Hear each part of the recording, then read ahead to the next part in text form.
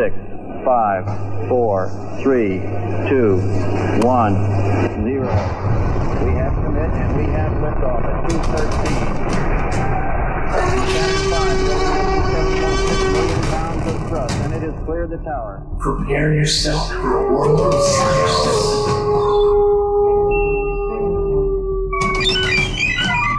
This is Science. What's going on, everybody? Conley here with the Science Knights. Dr. Thomas Schiller, Dr. Anirban Bhattacharjee, and Dr. Sean Graham here in the house. We have a very special guest today. We're going to be talking about Venus, our next door neighbor. Something interesting that's going on. And there has been a paper just published recently, and we have the honor of having one of the authors of the paper on the show with us. Sucrit Ranjan is here in the studio with us. Sucrit, how's it going, man? I'm doing very well. How are you? Oh, I'm doing great. Are you recording from Massachusetts? No, I actually just moved to Chicago, so I'm calling you from my apartment here now. Oh, sweet, cool. So Chicago, all right. So you're fairly, you're just kind of moving all around America, then, huh? A little bit. I actually grew up around here, so it's a little bit of a homecoming for me. Oh, wow. Yeah, I love Chicago, too. It's a great town. Yeah, it's a lovely place. Yeah, for sure. And we're really looking forward to having you on the show today. I particular am very interested, always with, as well as our listeners, they're very interested in understanding how life works, especially on other planets. And is it a possibility that this recent discovery that you and your team have made could, tell us a little bit more about life on Venus? And our own Anirban Bhattacharjee is here, physicist extraordinaire and astronomer. So, Sucrit, I was going to ask you, you did your PhD from Harvard, right? That's correct. And you did your PhD also on planetary sciences, or what did you do your PhD on? It's geared on the planet side. I think planets are super cool and super interesting, so that's what I've studied for a while. My PhD was focused more on kind of trying to understand the origin of life here on Earth and trying to understand how we might look on other worlds. And then for my postdoc, I moved a little bit after my PhD. For my next job, I kind of moved into trying to focus on understanding the interaction of UV radiation with molecules in the atmospheres of planets. Okay, and then now you're in Northwestern in Chicago, right? That's correct, yeah. Yeah. So, and that's where you have, and you're only working on Venus, or are you just also working on other stuff other than Venus? And we'll come to Venus. Venus was a side project for me a little bit. I mean, it's a side project that consumed our lives for about 6 months, but ultimately, I think Venus is a very interesting test case. Yeah, my primary research interests lie elsewhere. Yeah, you were part of a big team that has this gigantic, huge news announcement recently. The 6 months that went into this, that I'm always curious about that kind of stuff, like what all goes into a study like this. So that's 6 months of number crunching, kind of. What kind of stuff were you doing to consume your time? Well, the story is actually quite broad. In a sense, the story starts. Depending on how you draw the circles, the story can start in 2019, as it did or it can start all the way back in 2016 or 2017, or if you could push really far back, it goes back to the 1990s. And in a sense, the story goes back. You can push it all the way back to the 1990s because that's when some of the first convincing evidence started coming in that showed that phosphine was associated with biogenic production here on Earth. That wasn't a gimme before then. Oh, okay. There was actually a series of pioneering papers by a guy named Glindemann, a German chemist, I believe, who was doing some fundamental work there. Interesting. And yeah, I guess at this point we should just kind of spill the beans to the audience of what exactly we're talking about. You guys found something very special in the atmosphere of Venus. And could you just give us a little bit of background? I think we found something weird. We hope so. Yes. But what is it that you did find? And tell us just a little bit about that. So what we think we found in the atmosphere of Venus is this molecule called phosphine. Now, the way phosphine works is it's a single phosphorus atom that's connected to 3 other hydrogen atoms. So its molecular formula is PH3. Very simple molecule, very small molecule. But it's a really weird molecule to find in the atmosphere of Venus. The atmosphere of Venus has very little hydrogen, but it has a heck of a lot of oxygen. So if you stick just any other atom over there, like suppose you stick a carbon, you expect it to mostly form CO2 because there's a lot of oxygen running around there. If you stick nitrogen in there, well, you don't expect nitrogen to do much anyway, but if it was going to bond with something, you'd expect it to form NO species, not NH species. Similarly with phosphorus, if you stick a P in there, you kind of expect it to form, to bond with O's and make oxygen-containing species. But what we seem to have found here is phosphorus bonded to hydrogens, which is really unexpected. And the kind of special thing that, as you point out, that we are finding there is that, well, we scratched our heads and we're like, well, what can put it there? And we have a catalog of things that we know to look for because scientists led by NASA, among others, have put a lot of effort into kind of establishing a catalog of processes you can check when you find something weird. And so far, at least according to our analysis, we've drawn blanks. The stuff that we know about, like lightning, like volcanism, like delivered from meteorites, can't explain the signal at the abundance we've seen it. They can produce small amounts of this molecule, but not quite enough to explain the abundances we're seeing. So bringing it back to phosphine, right? So if you want to describe the atmosphere of Venus, what would you say? We know our atmospheres have layers, right? How many layers of Venus would you say are there, like the primary layers in Venus's atmosphere? That's another really great point. The atmosphere of Venus is very, very thick, and it's in some senses very diverse. Of course, the upper part of the atmosphere is like our own upper part of the atmosphere here on Earth. It's cold and thin. It's actually a little bit colder than it is here on Earth because of the radiative properties of carbon dioxide in that region. And then the bottom of the atmosphere is the polar opposite. The atmosphere is very dense. You have 90 times the surface pressure you have here on Earth. And it's very, very hot. It's over 400 Celsius. It's hot enough to melt lead. Yeah, that's one of the big surprising things about this find, right? Because a lot of people who are like planetary nerds know a little bit about planets have kind of forgotten about Venus. We're like, no. The pressures on the surface, the heat on the surface. I guess the Russians landed a spacecraft on the surface and it practically melted right on the spot. Yeah. So it's a terrible place for life. No way. But absolutely, the middle atmosphere, right? You were just about to describe it. The middle part of the atmosphere seems to be kind of spanning that transition. So the middle part of the atmosphere, it's still a hostile place, but it's perhaps not quite as hostile as either extreme. In the middle part of the atmosphere, we've observed decks of clouds there.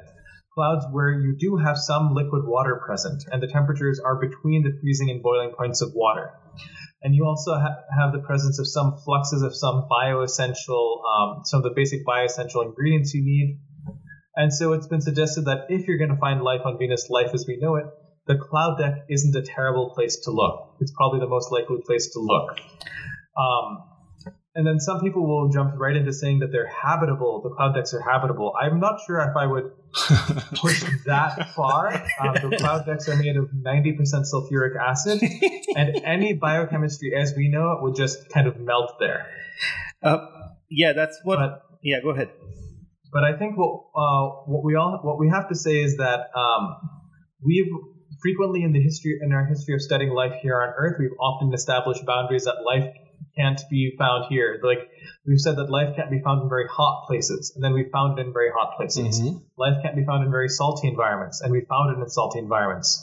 So I think a lot of us who think about habitability think that, well, maybe we don't know as much about how life works as we think we do, and maybe it's up to us to read the book of nature and understand what the fundamental limits on life are. And I think the reason for being open-minded about the existence of life on Venus is that the one thing that we almost everyone can agree on is that life requires liquid water, and that at least does seem to be present in the Venusian atmosphere and that cloud deck. So that's what kind of lets us open up the possibility, the remote possibility, that maybe this is an option we should consider as well. Okay, and I was just going to say, and what about the pressures in that middle layer, like that temperate layer out there? The pressures aren't too extraordinary. Fundamentally, pressure is not that big a barrier to life as we know it, in the sense that even at very, very high pressures, enzymes still work. Like at the bottom of the ocean, you still have life functioning. So high pressures in and of themselves aren't a barrier to life as we know it. The big problems for life as we know it in the Venusian clouds In my opinion, the two big ones are, the biggest one is all that sulfuric acid, which is just a very hostile environment.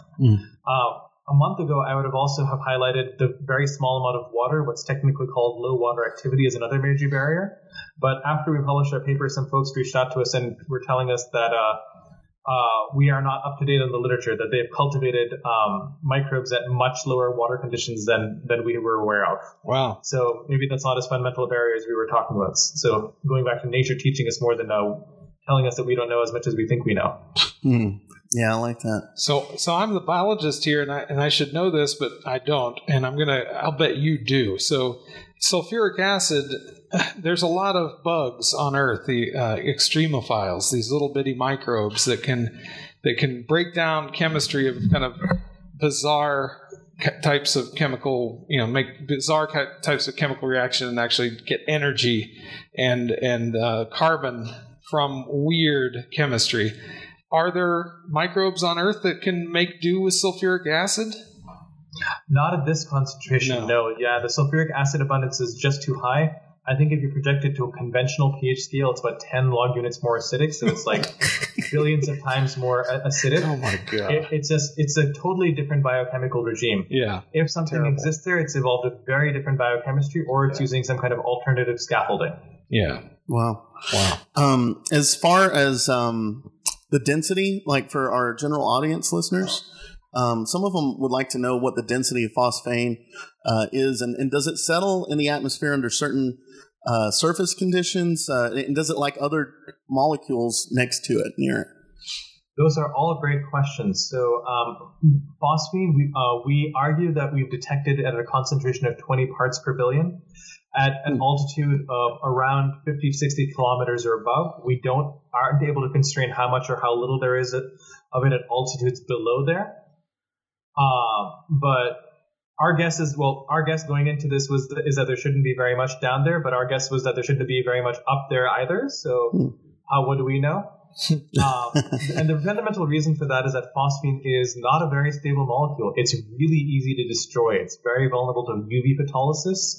It's really vulnerable to reactions with what we call radicals, reactive species that are present in most planetary atmospheres. So it falls apart pretty easily, which is why, again, we're a little bit surprised that it's there in an environment like Venus's. So if I was to have, like, let's say, for our audiences to have a picture, like, let's say I have some amount of phosphine sitting out there in just normal atmosphere on Earth, right? How soon would it, change into something else?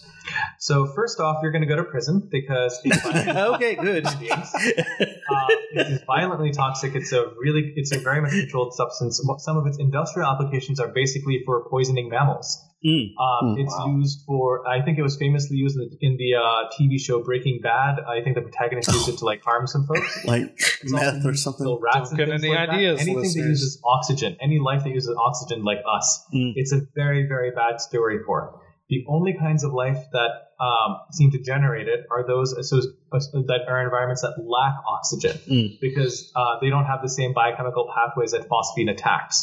So we're talking about wetlands, the core of wetlands, which are anoxic, the intestines of animals, that kind of places. So let's get over that issue and suppose that either you bought off the local inspectors or you set up, talk to Walter White a little bit. Yeah, you set up a sterile environment someplace where you're protected and everyone's super safe and it's isolated. Phosphine on Earth is going to fall apart really, really quickly. For a similar reason to Venus, Earth has a lot of oxygen. And when that oxygen interacts with UV light, it's going to produce so-called oxidizing radical species. And those oxidizing radical species, like OH, will attack that pH3 and destroy it very efficiently. That's why pH3 is pleasant. It's mostly not present in Earth's atmosphere at all. You only find it over where it's produced, places like penguin colonies, and even there in very low concentrations. So for us to have something like on Venus, for you to observe it, something must be producing it, right, in some certain amount of quantities, because it's getting destroyed pretty rapidly, even on Venus, right? So that's correct. Well, what would be the difference between what you discovered on Venus and the phosphine that gets produced by volcanism here on Earth?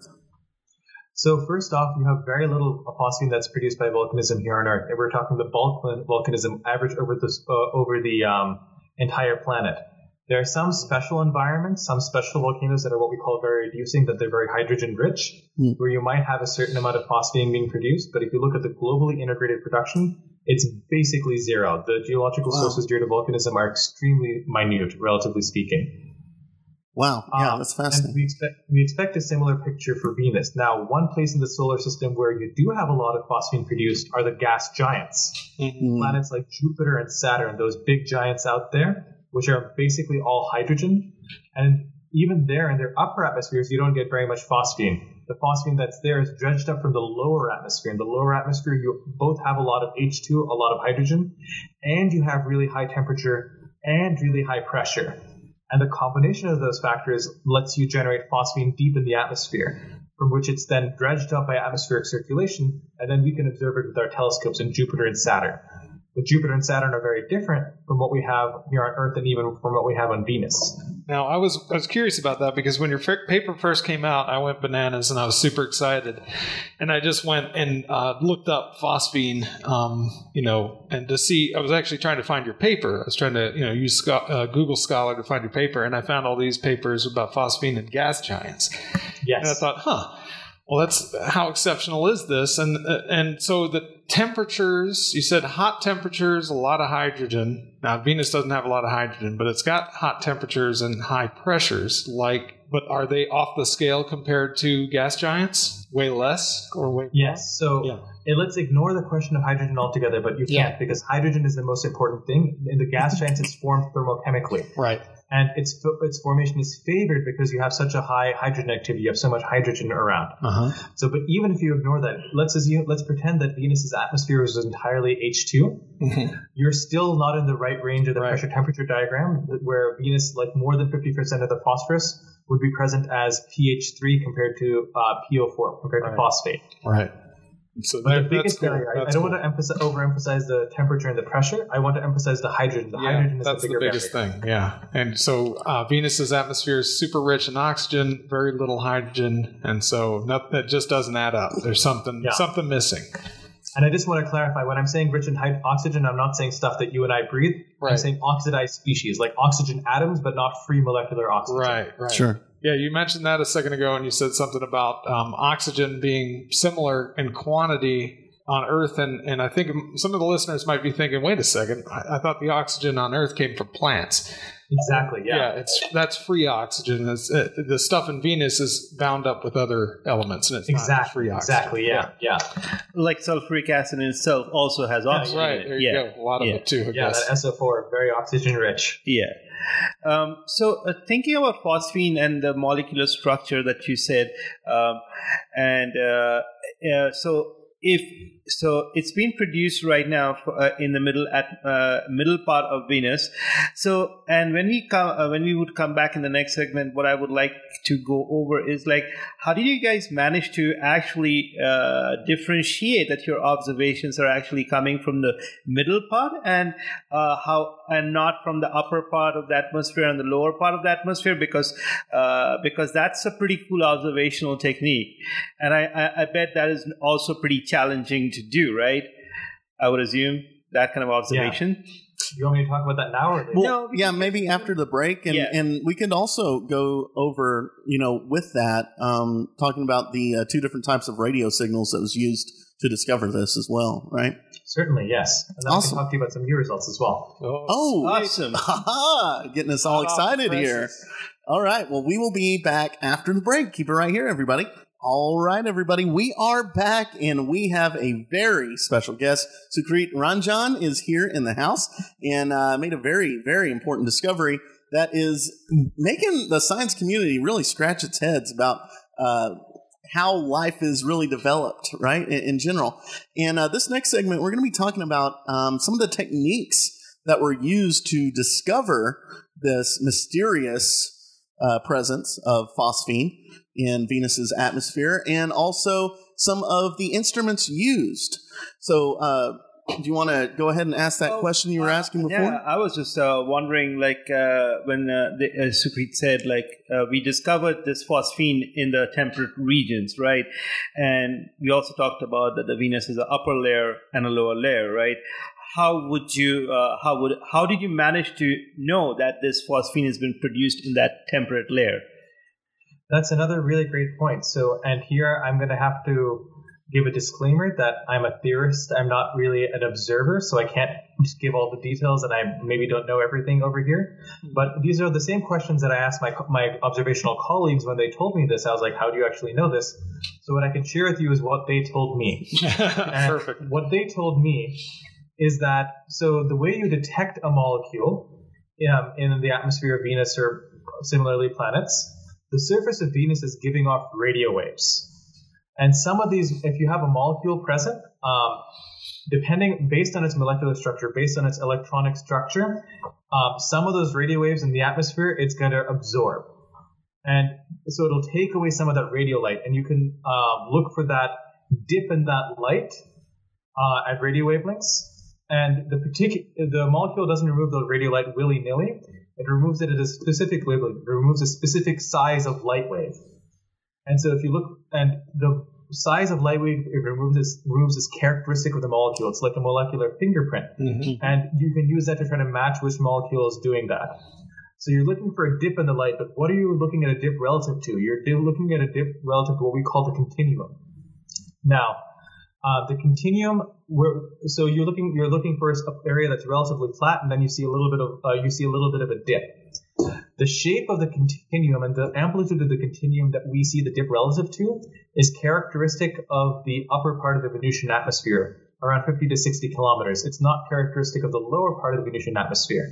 So we're not sensitive to anything in the bottom of Venus's atmosphere at the phosphine wavelengths. There could be a ton of it there. There could be none at all. We have no idea. The only area where we're sensitive to the phosphine is in the upper part of the atmosphere using this technique. But there's another technique which some clever people figured out, which we can get into later.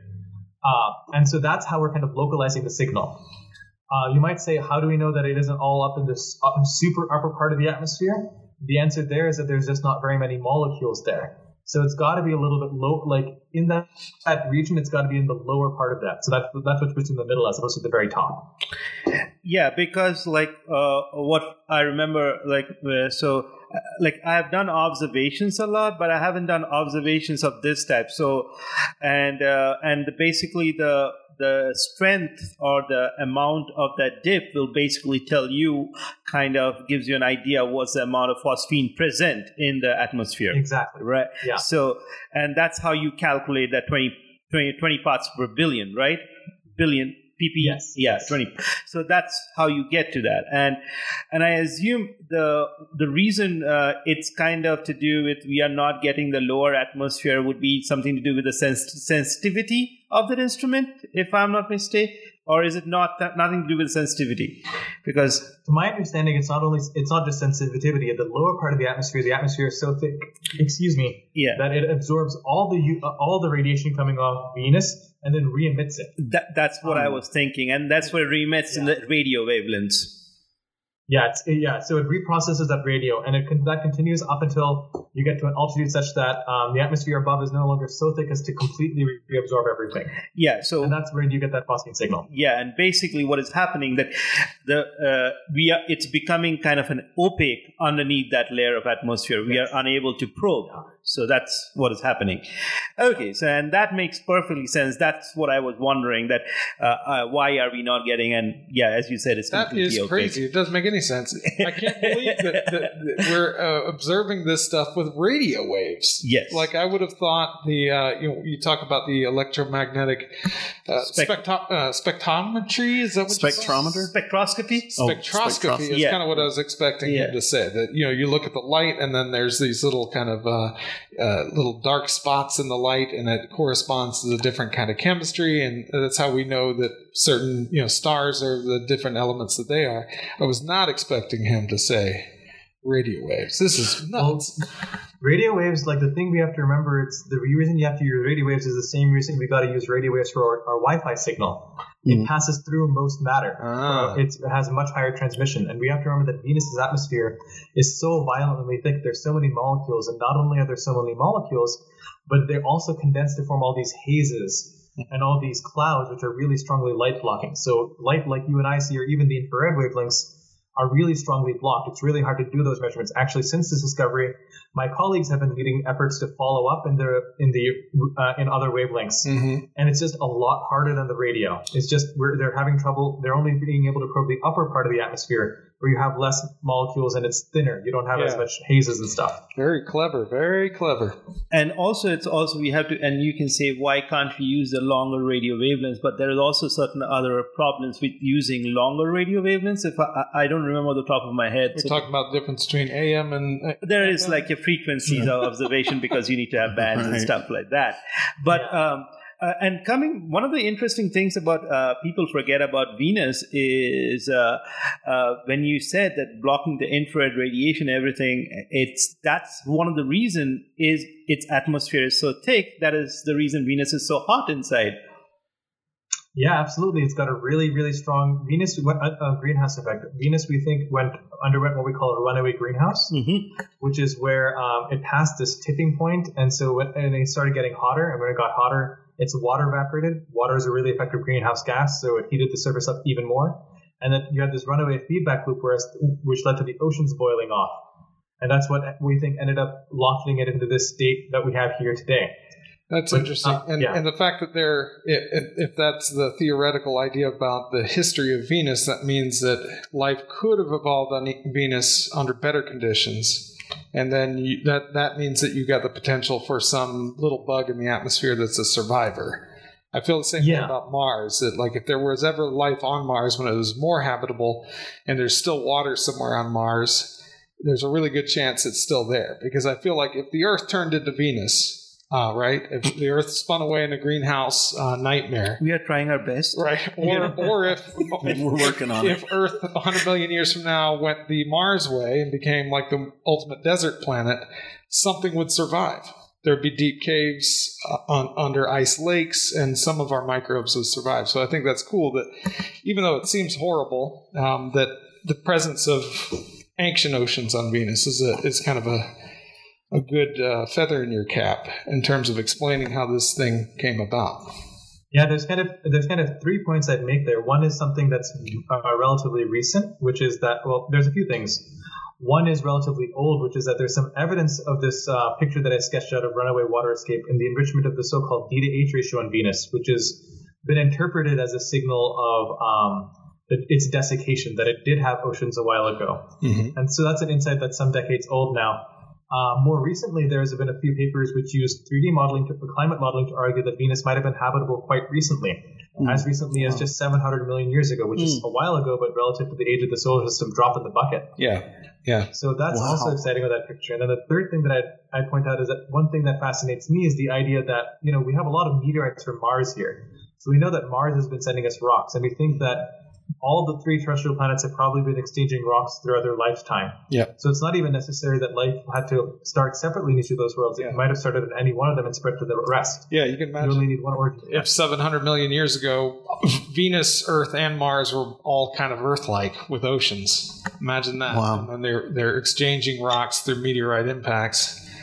As a planetary scientist, like this couple of months has been pretty good, right? Like you had this your paper coming out, and then immediately people following up with the finding out a bunch of lakes underneath the surface of Mars. And were they trying to one up you, by the way? Is that that planned? It was like back to back 3 days later. They're like, they're sandbagging it. We want those BBC interviews. Come on, let's get this out there.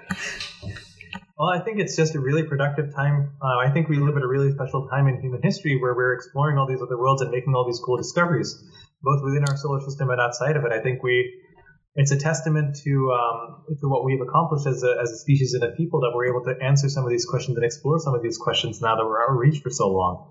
And it's such an exciting time to be alive. I don't really think that there's a one-upmanship thing, because each of these discoveries is fascinating in their own way and worthy of investigation. Yeah, we were just joking, but bringing it back to Venus is like I was going to ask you, like Connolly was talking about. So the instruments used were in, I'm assuming in Chile. You said ALMA, right? One of them. Yeah. So the first instrument this was detected on was the James Clark Maxwell Telescope over in Hawaii. Oh yeah.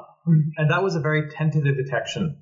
They thought it was there, but like there was a lot of noise that you could really argue with it. So then what they did is they went and they looked for it with another telescope, the ALMA telescope in Chile, which is much stronger and much better. And those data look a lot clearer. The signal to noise appears to be much stronger and a lot better. So that's what that's kind of more a bit of a stronger evidence. Now you can still dispute the evidence of phosphine on Venus. So what this has done. The big problem is that we've only detected one spectral fingerprint. And the question you always have is, well, is there another molecule that could be masquerading there? Mm-hmm. So we looked at the molecules that we know about, and we tried to see the one that has the most risk of that kind of obfuscation, the most risk of kind of masquerading as phosphine is SO2. And they actually, my observational colleagues, this is why they're observationalists, they're very clever, it turns out. They had a clever way of trying to figure out if it was SO2 or not. They said, well, we know other features of SO2. Let's look for it. They didn't see it, and they were able to use that to say, well, the SO2 feature SO2 can't explain the whole feature we have, because if it did, we'd see it at these other wavelengths as well, and it's not there. But that still leaves open the possibility that there's some other molecule that we don't know about, or that one of the molecules we do know about has some absorption feature, happens to have that fingerprint as well, and we just don't know it. We haven't measured the full spectrum of all of these molecules yet. So,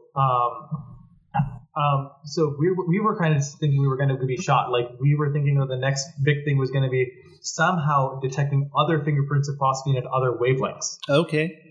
And so that's what my colleagues set out to do, but it's been very frustrating for them, both because the pandemic has frustrated their observational efforts. It's been hard to get the telescopes running, and also because it turns out the other features just aren't as promising. A group led by some folks at Cal Poly had a really clever idea, which we hadn't thought about at all, and which might have its own problems. It hasn't been through peer review yet, but they posted a preprint earlier last week. Which is they went back and looked at the old Pioneer data. So the U.S. sent some probes to Venus that descended through the atmosphere. They have an instrument on there called a mass spectrometer, whose objective is to try to figure out the compositions of the what different gases they are made of. And they tried to look for evidence of phosphine in those data. And they claim that they have found evidence of phosphine in that middle part of the atmosphere as well. Wow. Okay. So I don't know about mass spec. I don't know how strong the results are or not, but they put their preprint up, and I talked to them about it. I don't know. It sounds convincing to me. I don't know much about it. So how cool! How cool that you would have like this confirmatory evidence from decades ago. You know, There's like an old saying, I forget how it goes, but something, there's no substitute for gathering great data, you know, and you got this spaceship you sent to Venus, you might as well try to get what you can from it. And it'd be really cool if that turns out to be an independent confirmation. How neat. Wow. Yeah, that would be really cool. We thought we'd have to wait decades to get in situ confirmation, and we never imagined that this might have been buried in the original data all along, but if we were talking to them, it looks like there's a lot of things buried in that original data. I'm excited about that. So this brings us like kind of before we end the segment, I was thinking to myself, like this at this point we have pretty much coming to one firm evidence there is phosphine in Venus's atmosphere, and with not yet. Strong evidence is the burden of proof is on folks who disagree to disprove it, but that could still very easily happen. Okay, and I just want to emphasize the scientific community is doing a great job here. We've made all of our data public, and I'm aware of at least one, probably more initiatives to independently reanalyze the data. Okay, and see if they agree or disagree. Okay, so that's good, and I'm assuming also there's going to be future observations that are going to be like follow-up observations. Yeah. Okay. As soon as COVID lets us. Yeah, we'll get that definitely to that in the next segment. We have some questions for Sucrit. Real quick, we have about 4 minutes left in this segment. I want to talk about your team and how many colleagues are part of this project and part of this discovery. And you already described some of the challenges, but do you foresee any challenges in the future of making this hard evidence now? There's a bunch of stuff to be done. The team was about 20 people, which sounds like a lot, but as for discoveries of this type, it's actually quite small. Mm-hmm. Actually, some of the flack we've gotten is for not having a bigger team. So like people from WMAP or Planck missions, are they wanting something like that? I think folks have. I don't know. We've just been told that we should have had more people on it. I don't know. We tried to just. We felt this was adequate for the work we were trying to do, but we'll see what happens. These days, everybody puts about 100 undergraduate authors on their papers, so I was actually kind of happy to see that I'll bet all 20 of those people actually had a really big contribution. So keep that. Well, I guarantee if you hint that there could be oil on Venus, that 20 would turn into like 20,000. I guarantee it. Just, you can embellish a little bit. But. There you got Titan. Titan's got oil on it. There we go. We should go like mine Titan. Let's go. Hey, I'm sure they're already in the process of finding funding for it. But, But yeah. Well, do you foresee any challenges to, continue the study before we get to our last segment? Oh, I think I don't really see challenges. I just see opportunities.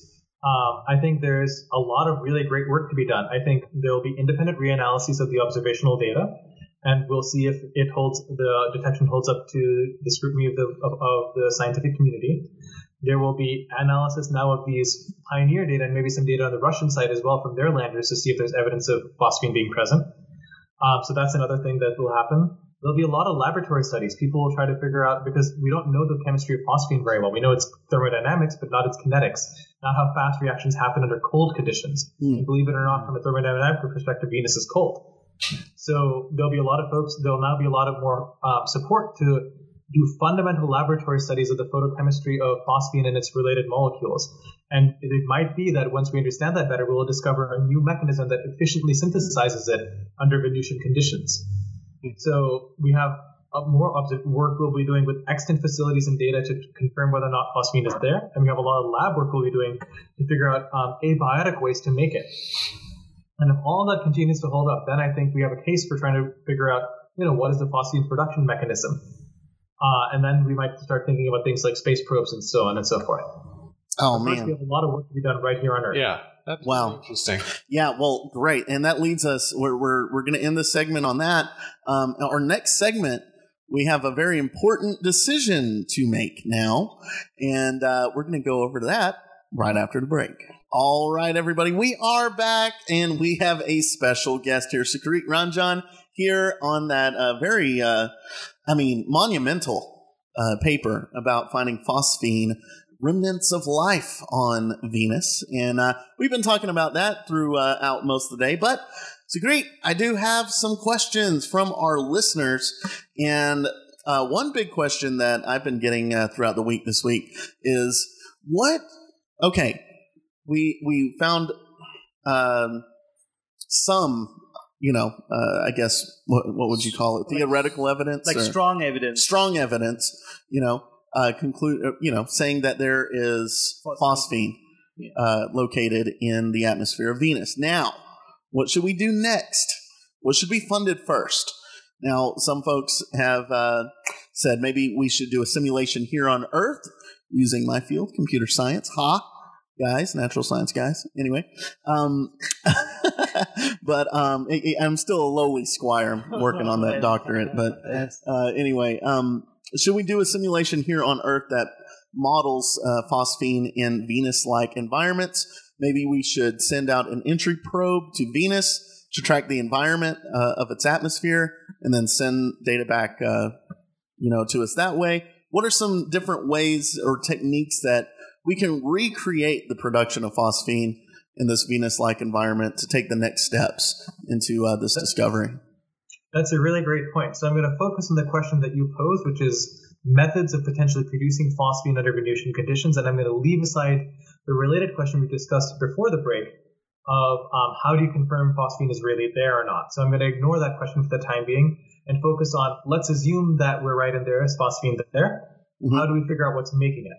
I'm a computer guy myself. I'm a theorist. I do a lot of computer modeling, but I gotta say, theory is not the path forward here because there's just too much we don't fundamentally know, both about Venus and about the chemistry of phosphine and its related molecules. In order to simulate something in a computer, first you need to be able to describe its properties pretty well. You need to be able to build a good simulation.